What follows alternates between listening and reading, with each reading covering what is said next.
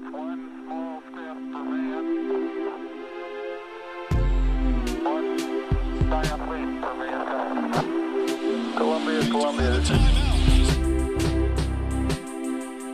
This is Houston, AOS, over.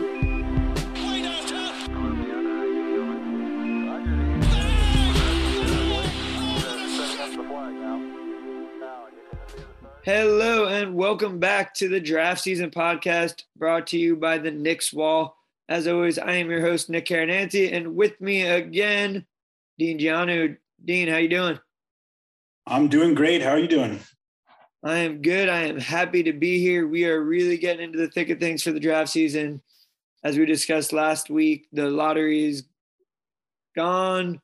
The Knicks are at 11. We also now have all of the results from the combine to look at for measurements and pro days, empty gym videos. Just every day we're getting more and more. So it's a fun time to be in the NBA draft. This has always been an exciting time, especially as a Knicks fan. Most of the years of my life, this has not been a time that they were in the playoffs, making a deep playoff run. So always like to get excited about the draft and the off season. And honestly, Dean, with how bad the playoffs have been and the lack of competitive games, I think even if you are a fan of a playoff team, you might have more fun watching Jaden Ivey against a chair. Yeah, Jaden Ivey at the CAA special event looked like fun. Yeah, and of course, we're not going to talk too much about Jaden Ivey today, but as soon as the CAA was mentioned in a tweet with Jaden Ivey, Knicks fans were losing their mind. Yeah, naturally. I think the Knicks have only taken 2 CAA clients with the 6 draft picks. I think that's the number since Leon Rose took over. So I definitely think that there's merit to the idea that they have more intel on CAA guys and maybe be more likely to sign CAA guys and draft them. But in the case of Jaden Ivey, I think he's an electric player, and I don't care who's representing him. I don't care if it's Kyrie's aunt. I would be very interested in trying to move up for him. Yeah, and pro days, we don't have to get into a lot. Pro days are so funny to me because they never really work on the players' weaknesses, nor should they, right? They are just going to highlight the strengths, and especially when you have your super athletes like Shannon Sharpe or Jaden Ivey, it's just incredibly explosive dunks, but boy, do they look good in a little 2-minute video package. Oh yeah, just the sight of Jaden Ivey throwing down one-handed power dunks. It would be so nice to have that at point guard. But we're here to talk about the bigs today, and we'll see where that goes. Yes, we are. So I'm going to open it up to you, Dean. I think there are 2 players in particular, but one of the more common mock drafts for the Knicks at 11 now is a big man. And most of these guys are writing that with the idea of losing Mitchell Robinson and replacing them with either Jalen Duren or Mark Williams. Where do you stand on the Knicks taking a big at 11? So I am strongly against the idea of the Knicks taking a big man at 11. I think that it is overly simplistic to think we'll let Mitch walk because, rim protecting big men are a dime a dozen, that prototype, and he's going to want more money than the Knicks should be willing to offer. And so we'll simply replace him with someone in the draft who, fits the same kind of prototype. And I've seen the most of Mark Williams of any of these bigs in the range. And I really like Mark Williams. I'm very into him as a player, but people need to understand that for all of Mitchell Robinson's flaws, he's really good. He is elite at offensive rebounding. He's a very good rim protector. You don't simply, get someone else who you think fits the bill and they'll just deliver that same production as Mitchell Robinson. Mitchell Robinson led the league in blocked 3-pointers as a 20-year-old rookie who didn't play in college. He's a special player. For whatever hang-ups you might have about his training regimen in the offseason or his Instagram stories, in my opinion, if Mitch is allowed to walk because the price is too steep, I think that the move after that would be to play Obi Toppin at center alongside Julius Randle, try out, some alignments other than just having that non-shooting defensive center at the 5. Obviously, Tom Thibodeau is scoffing at the idea of this right now, but that's just where I'm at. So you would say that your thoughts on taking a big at 11 are more because of your thoughts on Mitch, not because of these guys. Is that correct? Yeah, it's not because of these guys. And I have no doubt that they could find a serviceable big at 11. But I also have no doubt that they could find a serviceable big for like the biannual exception type of money in free agency. I mean, you can find a guy like that. And you also have Jericho Sims. Yeah, you have Jericho Sims, and Jericho Sims he's not Mitch. He's not, I wouldn't want to have him starting day one at the 5 next year, but I also don't think that there needs to be a center of that mold starting, no questions asked. It doesn't need to be that way. It doesn't need to be Nerlens Noel. Tom Thibodeau can try to get, more creative with his defensive schemes. Yeah, I think that's fair. It does make sense, and I do see why the Knicks are mocked with a big, because knowing Tibbs, he's likely not going to get creative, right? Going small is not something that he has ever shown. And I guess it remains to be seen with Mitch, but I don't think anybody would be surprised if they do take a big at 11. So let's talk about who those options are, because there's really only 2 guys. This is a weird big class. If you're not counting Chet Holmgren as a true 5 or traditional big, there are 2 likely lottery centers. One is Jalen Duren from Memphis. The other is Mark Williams from Duke. Now, Duren came in with a ton of buzz as a really, really big-time recruit. He reclassified. He's really, really young. He went and almost definitely got the bag from Penny Hardaway at Memphis. Had a weird year, played without a point guard. His draft stock fell quite a bit. And then as Penny Hardaway started to figure it out with the rotations in Memphis, Duren started to really shine, had some just monster games late in the season, had a decent to good showing against Chet Holmgren in the tournament, and is now firmly in like the top 10 range. I personally have him 5th on my big board. Wow. He always got the Dwight Howard comp physically. It's a little hyperbolic, but I really see the ceiling as that level of dominance with the explosive athlete that he is.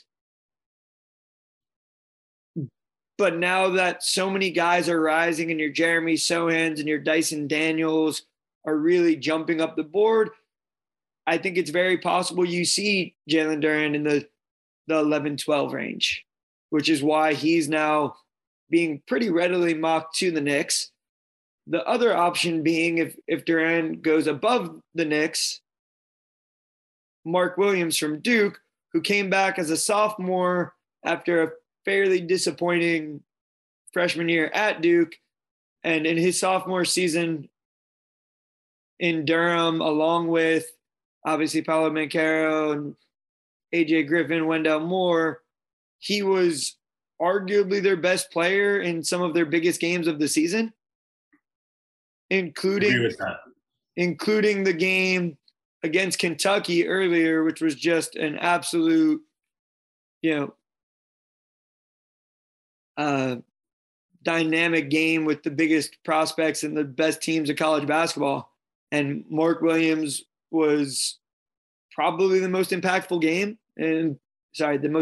player in the game. And those sort of games really helped, and his stock just rise so much throughout the season. And now he's really in the same tier as Duren, and probably a lottery prospect. I don't think anyone would be shocked if he goes a little out of the lottery, but I don't think anybody would be shocked if he goes at 11 now to the Knicks or in that range. And from everything that's out there, it's those 2 and then everybody else in the big men class. So let's start with those two. Do you have any thoughts on Duren or Mark Williams? Well, I want to ask you because I haven't seen that much of Duren. I watched the game against Chet Holmgren, and I think I was paying more attention to Chet, to be honest, to see how he dealt with that kind of physicality. And I was incredibly impressed by that. Now, Chet's not going to be obviously available when the Knicks are picking, but I was incredibly impressed with the way that he would be overpowered physically and still, no matter what, he'd be there for the contest. He'd bother the shot and throw it off.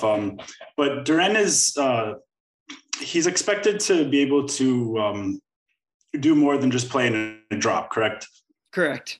Yeah, so he's got some foot speed, and Mark Williams, he's listed like 7'2". He'd be more of a drop guy, but a good one, and he does have some agility.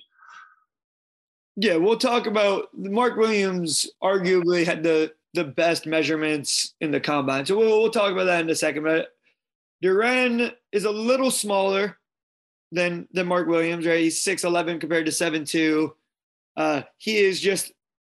He's one of the better athletes in the class.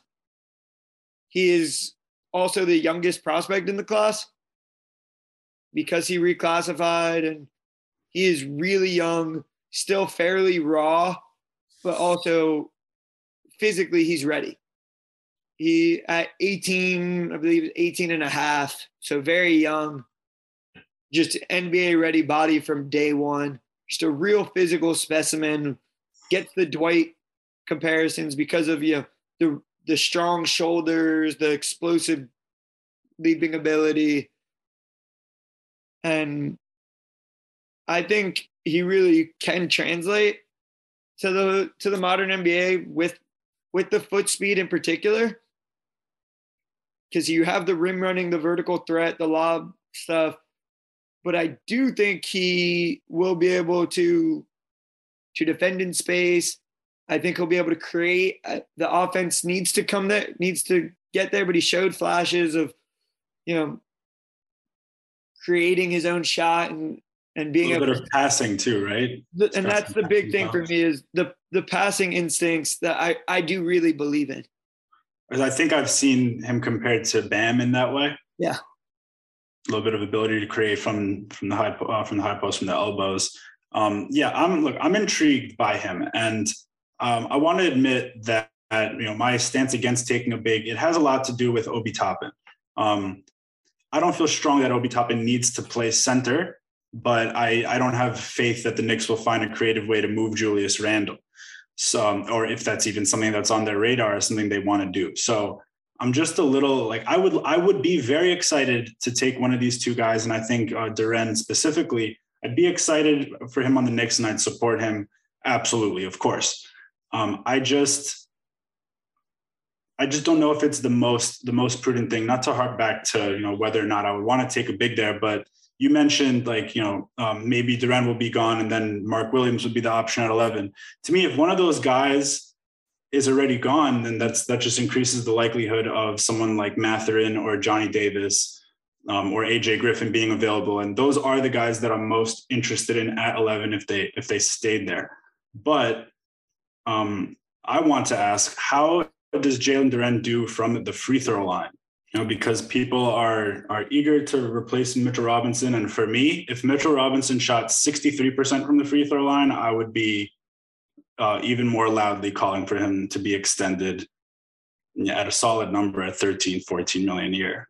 But it's the complete lack of shooting touch that alarms me a bit with Mitch, even though I really do love him as a player. And also I don't know if this will continue to be the case, but I was not a fan from the moment that it became clear he was trying to put on weight, to put on muscle. I didn't think that was something he needed.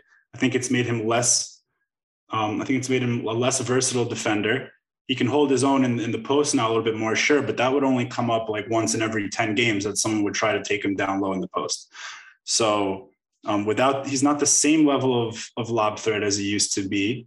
But then again, nobody's throwing him lobs. So that's part of the reason why I'm hoping for some perimeter talent. Well, that's one of the things I want to talk about. To answer your question, Duren is a 63% free throw shooter, shot 60% from the field. That's the fake number that I just used. If Mitch was 63%, I'd be happier. So that's pretty apt. Mark Williams this year shot 72% from the free throw line in comparison. Yeah, I always felt confident with Mark Williams going to the line. I really was a big fan of his. But Duren did shoot about 4 free throws a game where Mark Williams shot just under 2. Duren's explosion really draws to, helps to drawing fouls because he's so hard to stop in that once he's going up. I think Duren also has some of the same issues with what you're saying with Mitch. One of the big problems for Duren as also just a young player that's trying to figure it out in college, he didn't really have a point guard at Memphis. And a player like him who is so good and so dangerous as a lob threat really needs, he didn't get a lot of pick and roll opportunity, didn't get some of that rim running, lob finishing type of opportunity he should get. And he would thrive at that. That's also not the Knicks' strength as a roster. Yeah, I mean, he'll, if he's the starting center and Tibbs continues to not start a passing point guard, if it's more Alec Burks or if it's another vet that comes in who's not a gifted above average playmaker, I think that Duren is going to probably get a lob thrown to him from RJ Barrett on the first possession of the game and then maybe not sniff the ball for an entire quarter. So, there's a lot of moving parts with that. I mean, if Jalen Duren was coming off the bench with Derrick Rose and Emmanuel Quickley, I think that it would be very entertaining 13 minutes of playing time that he would get.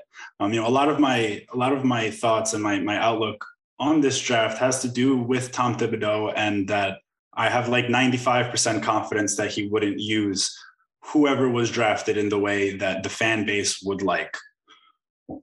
Yeah, and I think that's obviously warranted. I think with Duren, I would highly recommend anybody listening to this right now to go look up his highlights against UCF. He finished with some sort of crazy like 22-21 type of game, 22 points, 21 rebounds. There were a lot of questions about Duren's motor.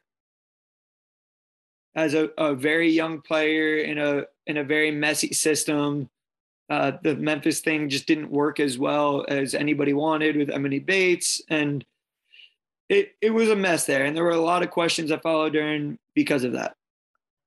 Watch the highlights from this UCF game where he is just going 1,000% at every rebound, has some of the craziest like contested rebound angles that you can get in college basketball and putting them back up with dunks. He's hitting mid-range jumpers, and watch that game. And I think anybody would be sold on Duren from that game.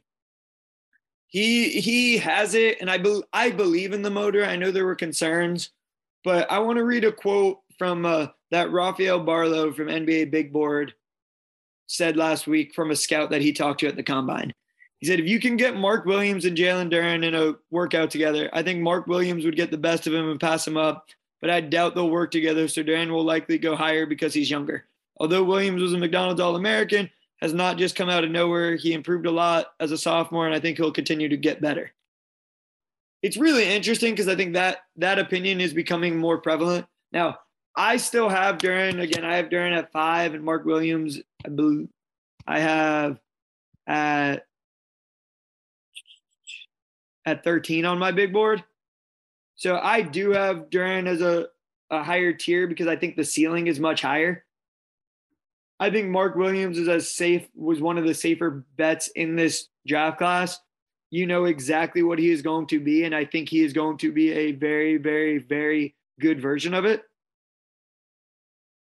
Whereas Duren, I do think has a little more all-star potential, and I think has shown flashes that can, between the passing and the creation, that can get you a little higher. And again, his age does matter. He is a full 2 years younger than Mark Williams. He is 18 and a half, whereas Mark Williams is 20 and a half. But Mark Williams is a physical specimen in a different way than Jalen Duren is. Jalen Duren is a physical specimen, again, with the Dwight Howard comparisons because of his explosion and leaping ability and just his strength within that. Mark Williams measured with a 9.9 standing reach at the Combine. That's ridiculous. That is an all-time number. His wingspan is nearly 7'7", with, depending on the measurement, like a 7'1" height. He is going to be what he is, but that is not a bad thing, right? He is going to be an elite rim protector. The drop coverage is there. One thing that, having watched a lot of Duke this year, is really noticeable with the way that he just impacts everything around the rim. Guys are hesitant to go at him because of the length, because of his shot blocking. You see a lot of guys end up taking floaters or really giving themselves hard angles on shots around the rim just because he's there. And I think that sort of defense is valuable. Yeah, it definitely is. But I don't see the higher offensive ceiling that I think Duren has. I don't see Williams as really anything more than a lob catching, rim running big that will finish, he'll rebound well and finish around the rim. He shot a higher percentage from the floor than Duren, basically because of that idea that he didn't do much independent creation. He shot 72% on seven attempts from the game, or a game, where Duren again shot 60% on 8 attempts. So comparable, but different in the way that they got the ball. Duren had to do a lot more for himself. Duke was the most talented team in college basketball. And because of that, Mark Williams didn't have to do a lot on his own. So I stand Duren over Mark Williams, but I think both are going to be in the Knicks range. Most people have them, in that, probably I'd say for Duren 7 to 12 range. For Williams, probably closer to 10 to 15. I know the Spurs at 9 are a team to watch out for Duren in particular. But that's also, we never know on draft night. And like you said, I mean, if one guy goes, that means somebody else is still there. And if a big goes early, maybe if Duren goes, let's say as early as 5 or whatever, let's say the Kings get weird and want to take him at 4, then maybe Mark Williams goes at 9. And now they're both off the board, so 2 guys are left for the Knicks. But it's interesting. So before we move on to the rest of the bigs in this class, do you have any final takes on Duren versus Mark Williams? Yeah, I'm intrigued by Duren's toolsiness, his versatility. I do want to mention that when we talk about age with the draft prospects, like you said, he's 18 and a half, and that's really intriguing. But the last time that a player drafted by the Knicks got a second contract, people always talk about it's Chris Childs, I don't know, but Charlie Ward. Sorry, yeah, I always confuse them. Charlie Ward, but it's really David Lee. David Lee got a 1-year deal, at a little bit above his qualifying offer after his rookie deal expired, and so we were worried about the age at draft time. Like, history tells us he'll be 22 and a half when he's not re-signed by the Knicks. And now I don't want to, it's a different regime. I don't want to put that bad energy out there. But I think the Knicks need to be most worried about just getting a good player who can contribute, especially if Tom Thibodeau is going to be the coach next year and maybe even, after that. I am against that if anyone's familiar with my philosophies. But I think that Tibbs would be a good coach for those guys, even if they wouldn't play so much right away, or maybe I can vividly picture us in the beginning of December just apoplectic that Nerlens Noel is playing over one of these 2 guys. I'll put it that way. Yeah, that's always the risk you run with the draft, and I think especially the risk you run with the draft when Tom Thibodeau is your coach. Those are the only 2 that can be there that realistically should be there at 11 for the Knicks. And I guess we'll see. depending on, there's so many variables. There's a lot of smoke on the Blazers maybe looking to move picks or the Kings at 4. So everything is really a crapshoot right now up in that top 10, which will change who's available for the Knicks. I think both of those guys are good options if some of the wings that you mentioned are off the board.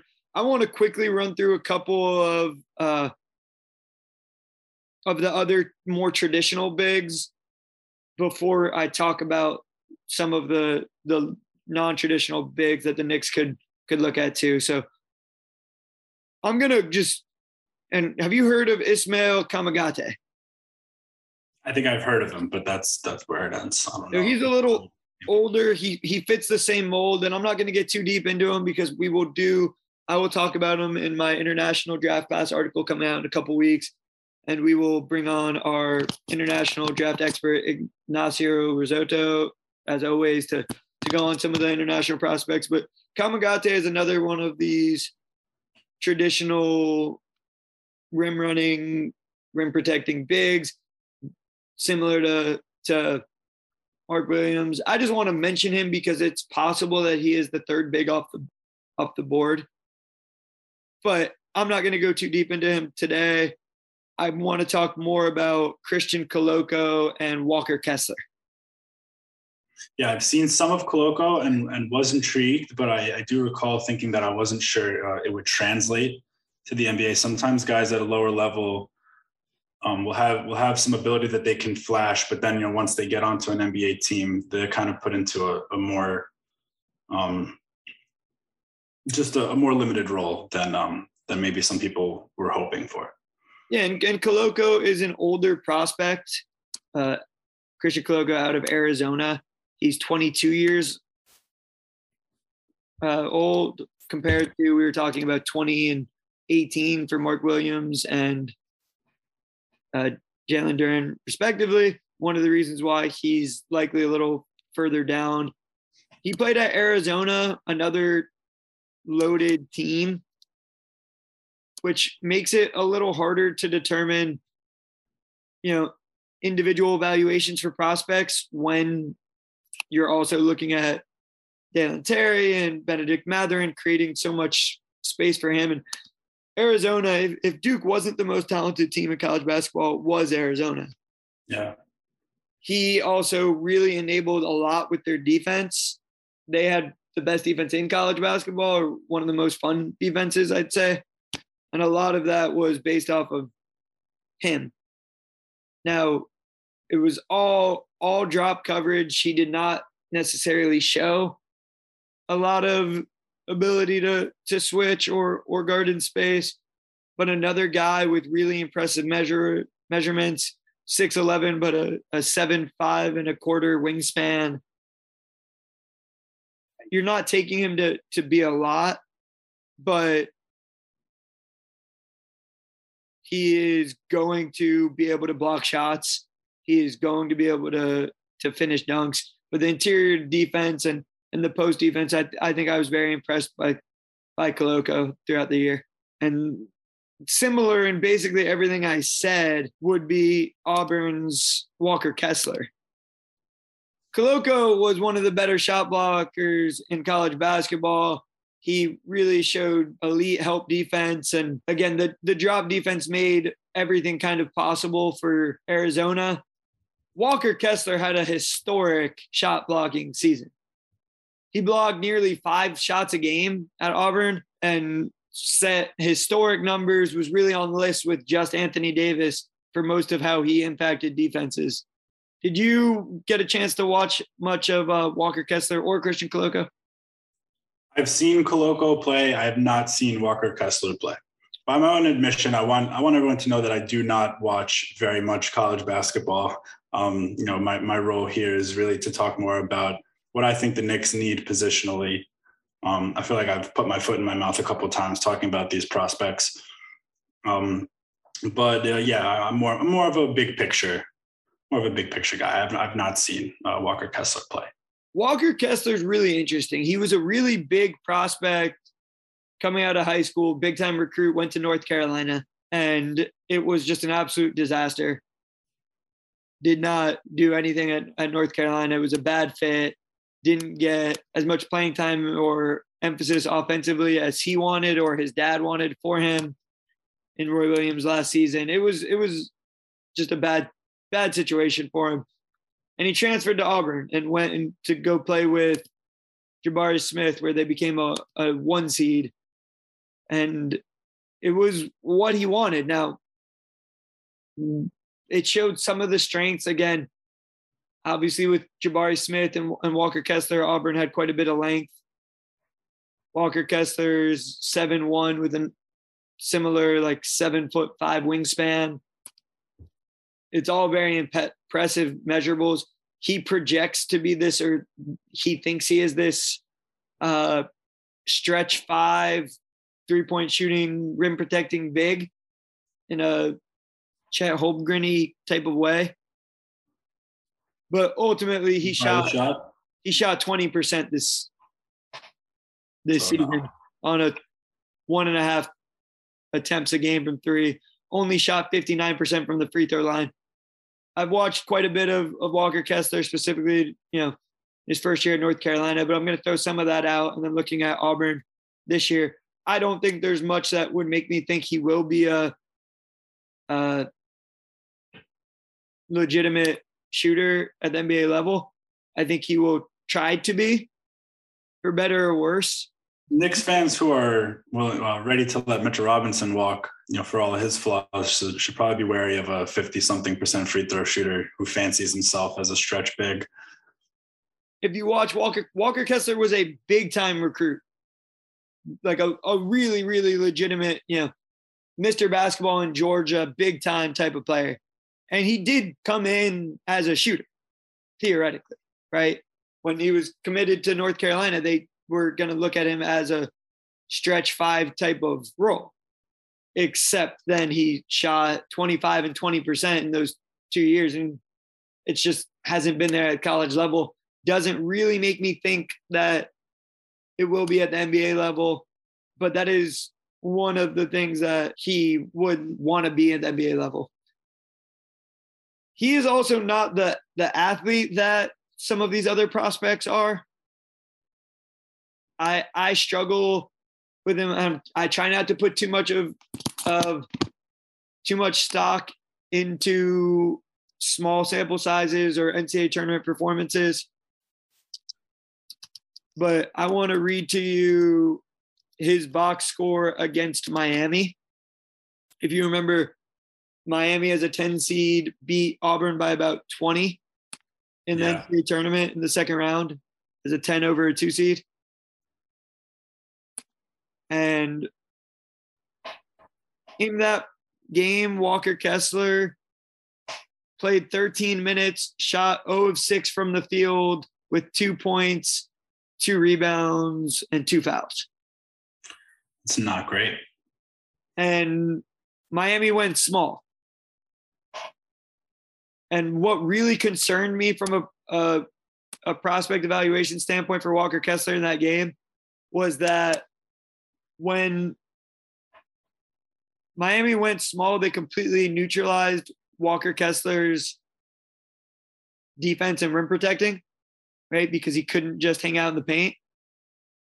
He also wasn't able to take advantage of them going small on the other end, where you would hope a legit first-round big prospect would be able to eat up a college team going small on him. And again, 0 of 6 from the field that game was just completely invisible. And that has stuck with me, that game. But outside of that game, there are also those sort of performances throughout the year for Walker Kessler, whether it's foul trouble or just that inability to impact certain matchups and specifically teams going small. So Kessler scares me. I think Koloko's a little safer. I know one of the things that people have talked about with Koloko is that at the combine, he shot 16 of 25 on the star drill for 3-point shooting. I don't know if that is something that is relevant or if that's closer to Mitchell Robinson shooting in an empty gym. but Koloko has talked about, modern bigs needing to be able to shoot. I don't necessarily want to spend too much time talking about a guy who averaged 0.1 attempts his whole career from three.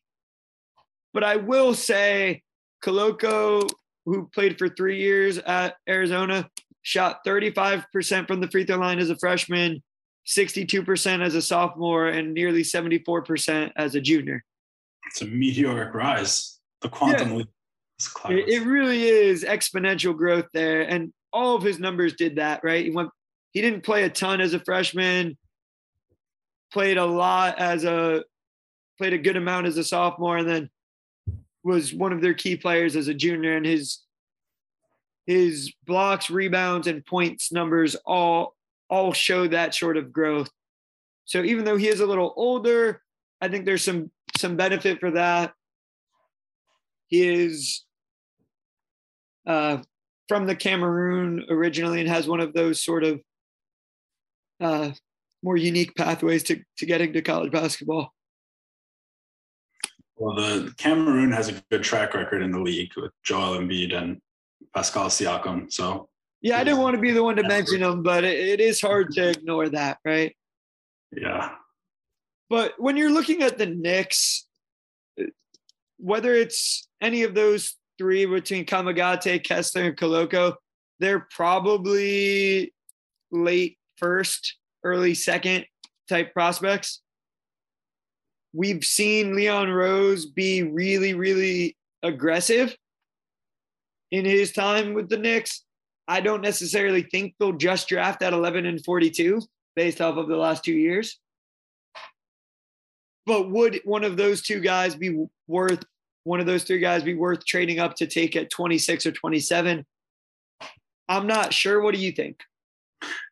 I don't think so. And I've seen some people say, well, why take a big at 11 when we can take Koloko in the second round? I've seen that take from a lot of different people on Twitter.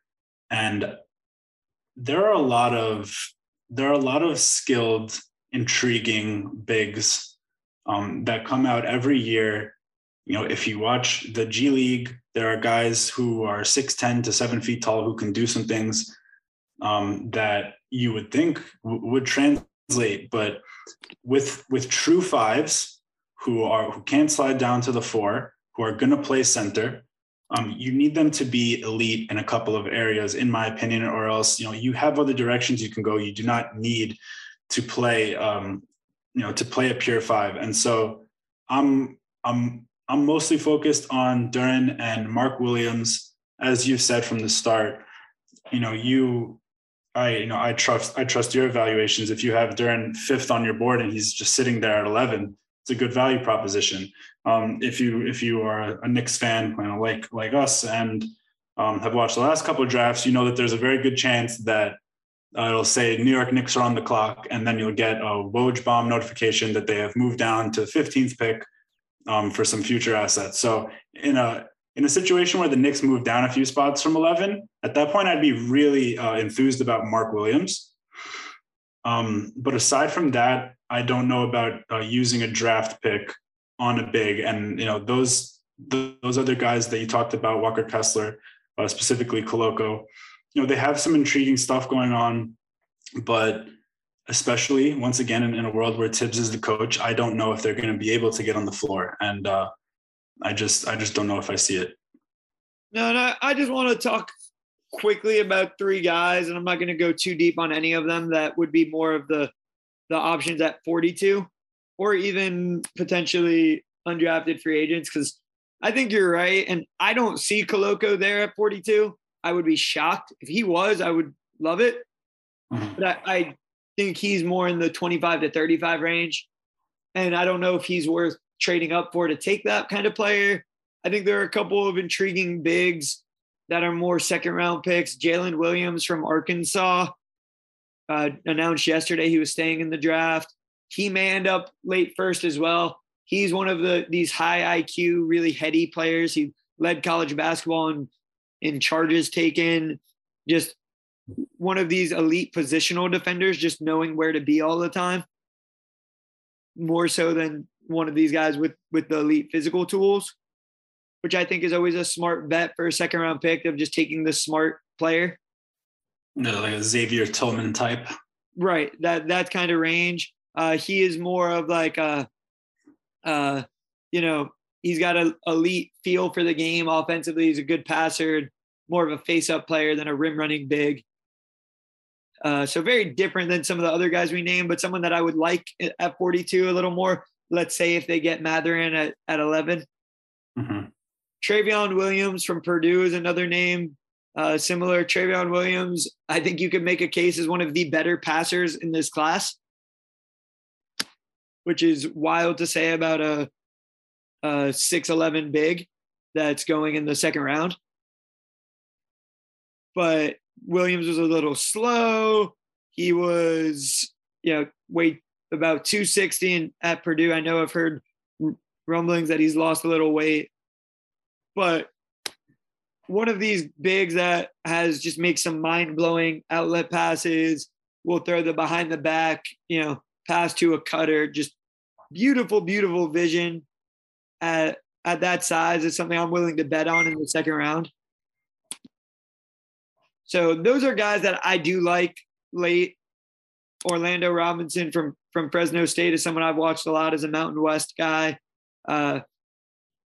who is more of a shooting big at 11. He doesn't really have elite athleticism, but he is a really good shooter with good size and strength, which is another thing that, late in the second, I don't mind betting on, but those are guys that I think I'll write more on later as we get closer about the potential second round options.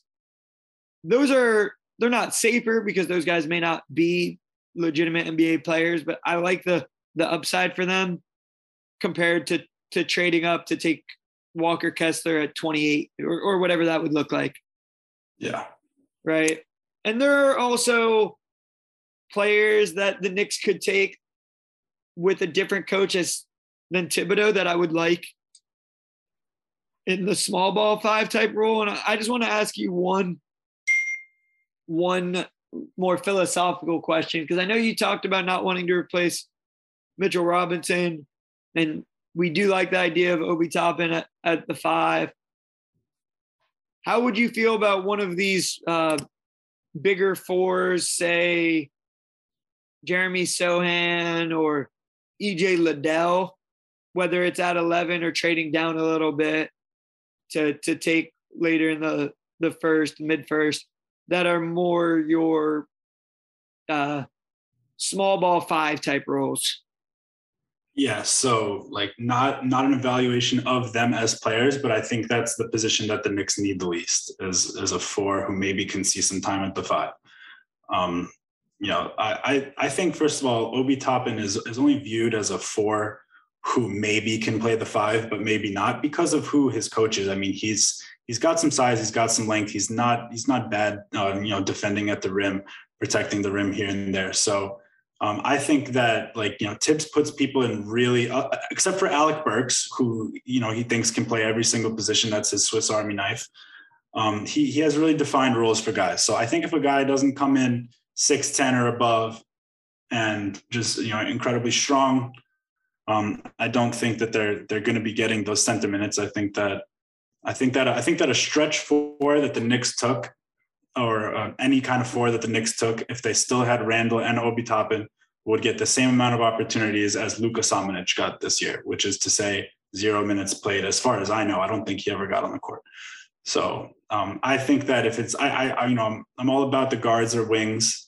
Like we said, there's a couple centers that seem like maybe a nice value proposition at 11 or in that range. But yeah, I don't think taking a project type of, intriguing 4, with the roster as it is would make too much sense. I think it's interesting. I wrote about Jeremy Sohan for the site this week, and please feel free to read that. This can be a shameless plug for me. You read my piece, you know where I stand on Jeremy Sohan. I think that guy is just absolute elite value pick wherever he is. I think the effort and the tools, and I think he's really got an incredibly high ceiling for defensive impact. I hate Draymond Green comparisons with all my heart, and he seems to keep getting them because of the passing mixed with the defense. So I wrote this piece, and I think most of the response was just like what you said, like he can't fit on the roster, which I think is interesting because depending on what happens, I could see it. I think I'm not saying they should, because I think you're right. I don't think he sees the floor, especially as a rookie, but I wouldn't write that off too. EJ Liddell, another guy I like a lot, that is a 4 with elite rim protection and great length to defend at the rim. But this roster is just, this is a very restricted roster. And it doesn't lend itself to a lot of flexibility within the draft. And I love Sohan, but I can't imagine being happy if the Knicks take him, for either him or for the Knicks. You know, in a world where Julius Randle is moved on draft night, let's say, everything opens up. There's more possibility of Cam Reddish playing the 4, or RJ Barrett playing the 4, or Obi getting more minutes, or Obi playing the 5. It's and I'm sure I would get criticism for that. There's some people at the Knicks wall who think I'm way too eager to move on from Julius Randle. But that's part of my issue with Randle, is that he doesn't seem happy unless he's playing a ball dominant role at power forward. And something that I think is underappreciated is that he can't play center. I don't think Julius Randle can play center. He doesn't contest shots at the rim. He just doesn't. I'll never forget a couple of years back when a whole month went by and Bobby Portis and Julius Randle had combined for 2 blocks. So I just don't think of Julius Randle as someone who can do anything other than, create from the power forward spot. And I think the rest of the roster is a lot more versatile than that. So I am all in on going younger, more versatile, more wings who can play several positions. And it's pretty rigid right now. I mean, if last year, it had been a problem, forever, that the Knicks had the most roster turnover in the NBA. But from 2 years ago to last year, the Knicks brought back like 12 of the 15 same players, and I anticipate that it will be a pretty similar story next year. So I think that's why I'm hoping for someone who can come in right away and get those minutes. And even in that situation, the Knicks would have to move on from a Burks, maybe Derrick Rose, Evan Fournier. Some of these vets have to move out if someone the Knicks drafts is going to get an actual chance this year. Because then we also have Deuce McBride on the roster who's not getting a chance. You have Cam Reddish who's not getting much of a chance. So some house cleaning needs to be done. Yeah, and that's going to be very interesting in the lead up to the draft. We are just about, just under a month away, about 3 weeks away from the draft at this point. What happens with the rest of this roster will massively impact what the Knicks can and should do. And we will just be watching it with bated breath, checking every rumor and report on the Knicks between now and then. Dean, thanks for coming on as always. It's been a pleasure talking about this class, and we will be back next week. Thanks for tuning in. Dean, anything you want to plug? No, just, thankful that you had me on, and, excited to see how this plays out. All right. We will see you next time.